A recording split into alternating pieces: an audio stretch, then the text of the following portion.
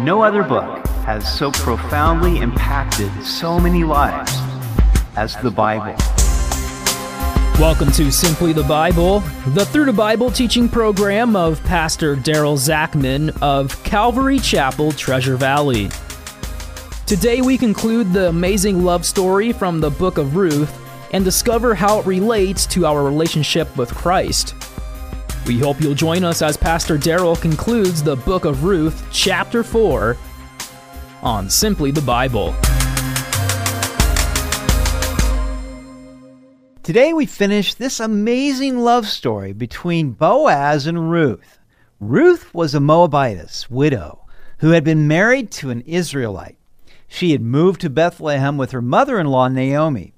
Now Ruth had let Boaz know that she would like him to fulfill the duty of the kinsman redeemer who would marry her and redeem the property of her deceased husband. Boaz was willing, but there was a closer relative who had first priority. We continue in Ruth chapter 4.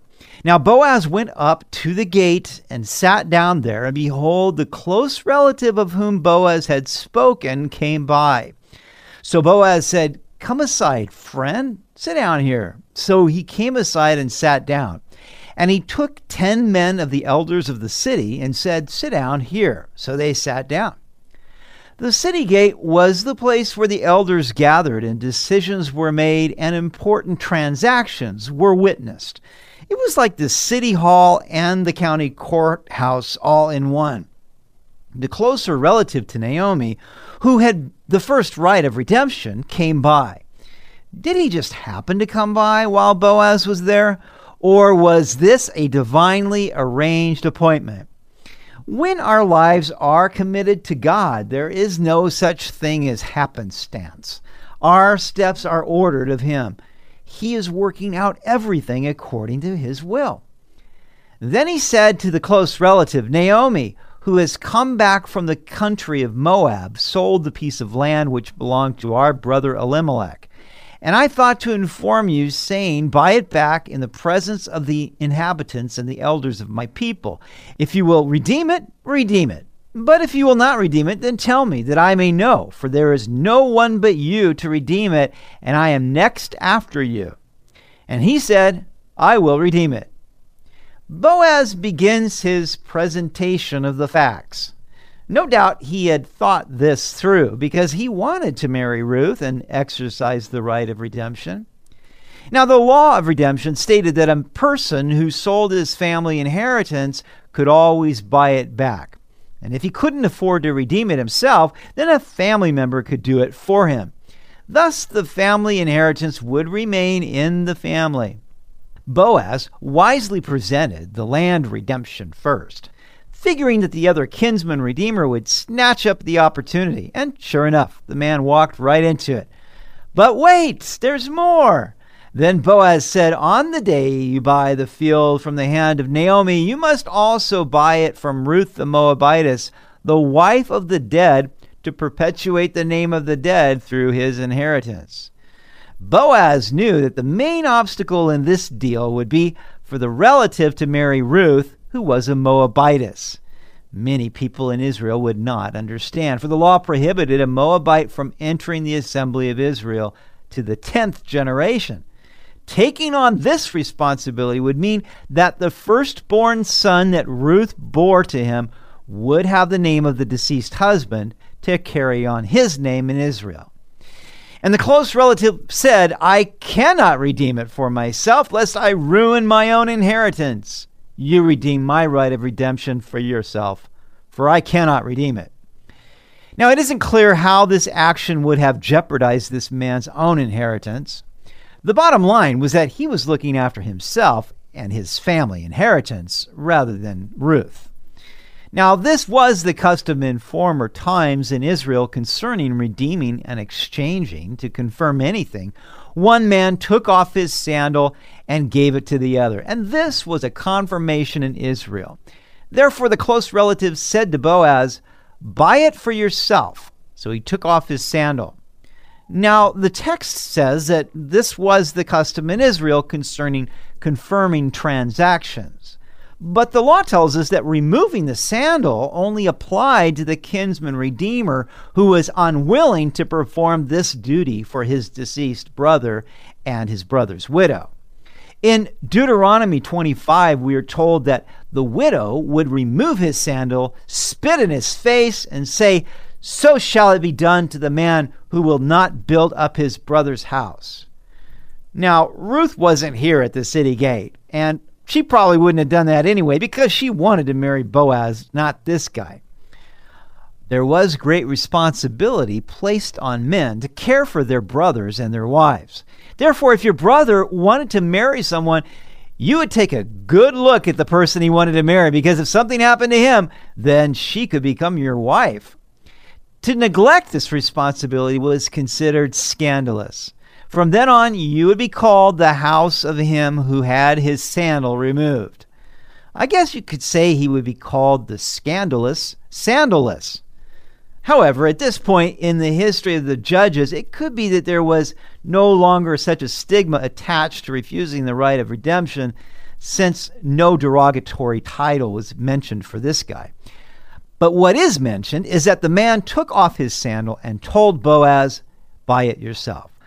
The possession of the single sandal would prove that this kinsman redeemer had surrendered his right of redemption. And Boaz said to the elders and all the people, "You are witnesses this day that I have bought all that was Elimelech's and all that was Chilion's and Mahlon's from the hand of Naomi. Moreover, Ruth, the Moabitess, the widow of Mahlon, I have acquired as my wife to perpetuate the name of the dead through his inheritance, that the name of the dead may not be cut off from among his brethren and from his position at the gate. You are witnesses this day." This was a cloud of witnesses at the city gate. They were there to witness important transactions, sort of like a notary public. In the book of Hebrews, we are told of another cloud of witnesses. These are those who have gone before us and by faith have inherited God's promises. Hebrews 12:1 says, "Therefore, since we are surrounded by such a great cloud of witnesses, let us throw off everything that hinders and the sin that so easily entangles, and let us run with perseverance the race marked out for us." Many people act selfishly, as though their action or inaction affects only themselves. But we are surrounded by a cloud of witnesses who are watching us. We need to get rid of those things that would hinder us so that we may run our race honorably and run to win and finish well.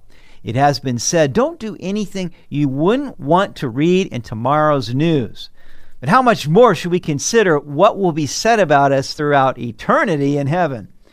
Boaz acted honorably by doing the right thing for Ruth, her deceased husband, and Naomi, and he would be forever remembered in God's book. And all the people who were at the gate and the elders said, "We are witnesses. The Lord make the woman who is coming to your house like Rachel and Leah, the two who built the house of Israel, and may you prosper in Ephrathah and be famous in Bethlehem. May your house be like the house of Perez, whom Tamar bore to Judah, because of the offspring which the Lord will give you from this young woman." The witnesses said, "The Lord make the woman who is coming to your house like Rachel and Leah." Only God can make a couple fruitful.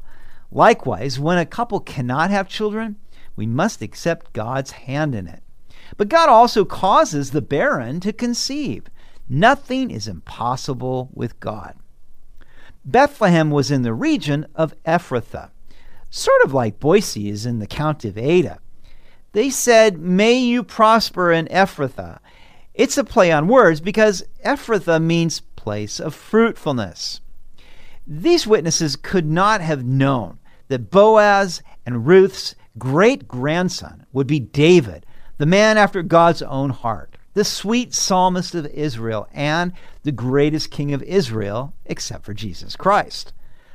It was amazing what God was going to do. So Boaz took Ruth, and she became his wife. And when he went into her, the Lord gave her conception, and she bore a son. Now, at this point, we may wonder how Boaz could take Ruth as his wife when the law did prohibit Israelites from marrying Moabites, like Rahab before her, who was from the Canaanite city of Jericho. Ruth exercised faith in the Lord. Even though she was from idolatrous Moab, she took shelter beneath the wings of the God of the Hebrews. Then she proved that she was a woman of extraordinary virtue. But the bottom line is that Boaz redeemed Ruth by grace. What a beautiful picture this is of how Jesus Christ has taken a Gentile bride by grace. Boaz redeemed Ruth with money, but Jesus has redeemed us with his own blood. The Lord gave Ruth conception, and she bore a son.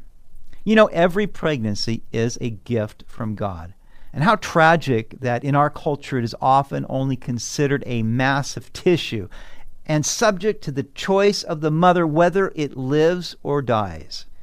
How many people despise this most precious gift? And how many who have had an abortion need the Lord to heal the great wound of their heart? Jesus will do this if we ask him, for he is the one who binds up the brokenhearted.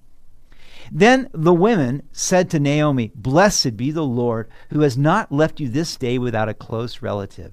And may his name be famous in Israel. And may he be to you a restorer of life and a nourisher of your old age. For your daughter-in-law, who loves you, who is better to you than 7 sons, has borne him." Then Naomi took the child and laid him on her bosom and became a nurse to him. Also the neighbor women gave him a name, saying, "There is a son born to Naomi," and they called his name Obed.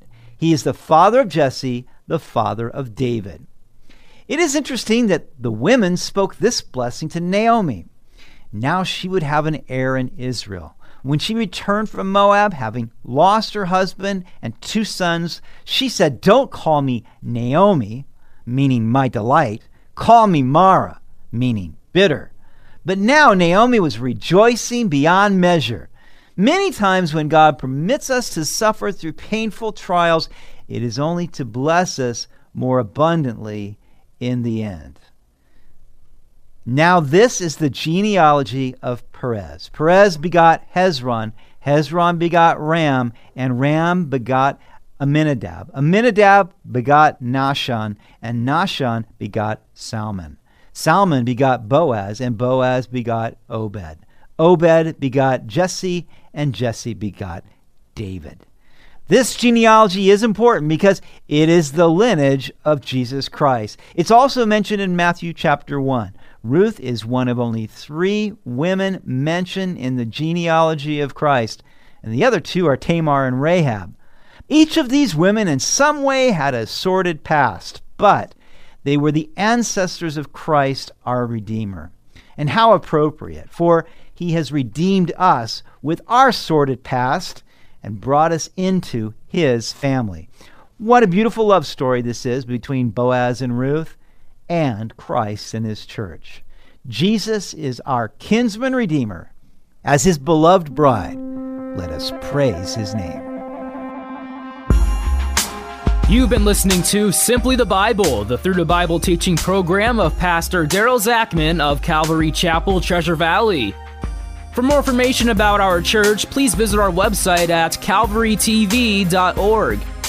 To listen to previous episodes, go to 941thevoice.com or check out our iTunes podcast.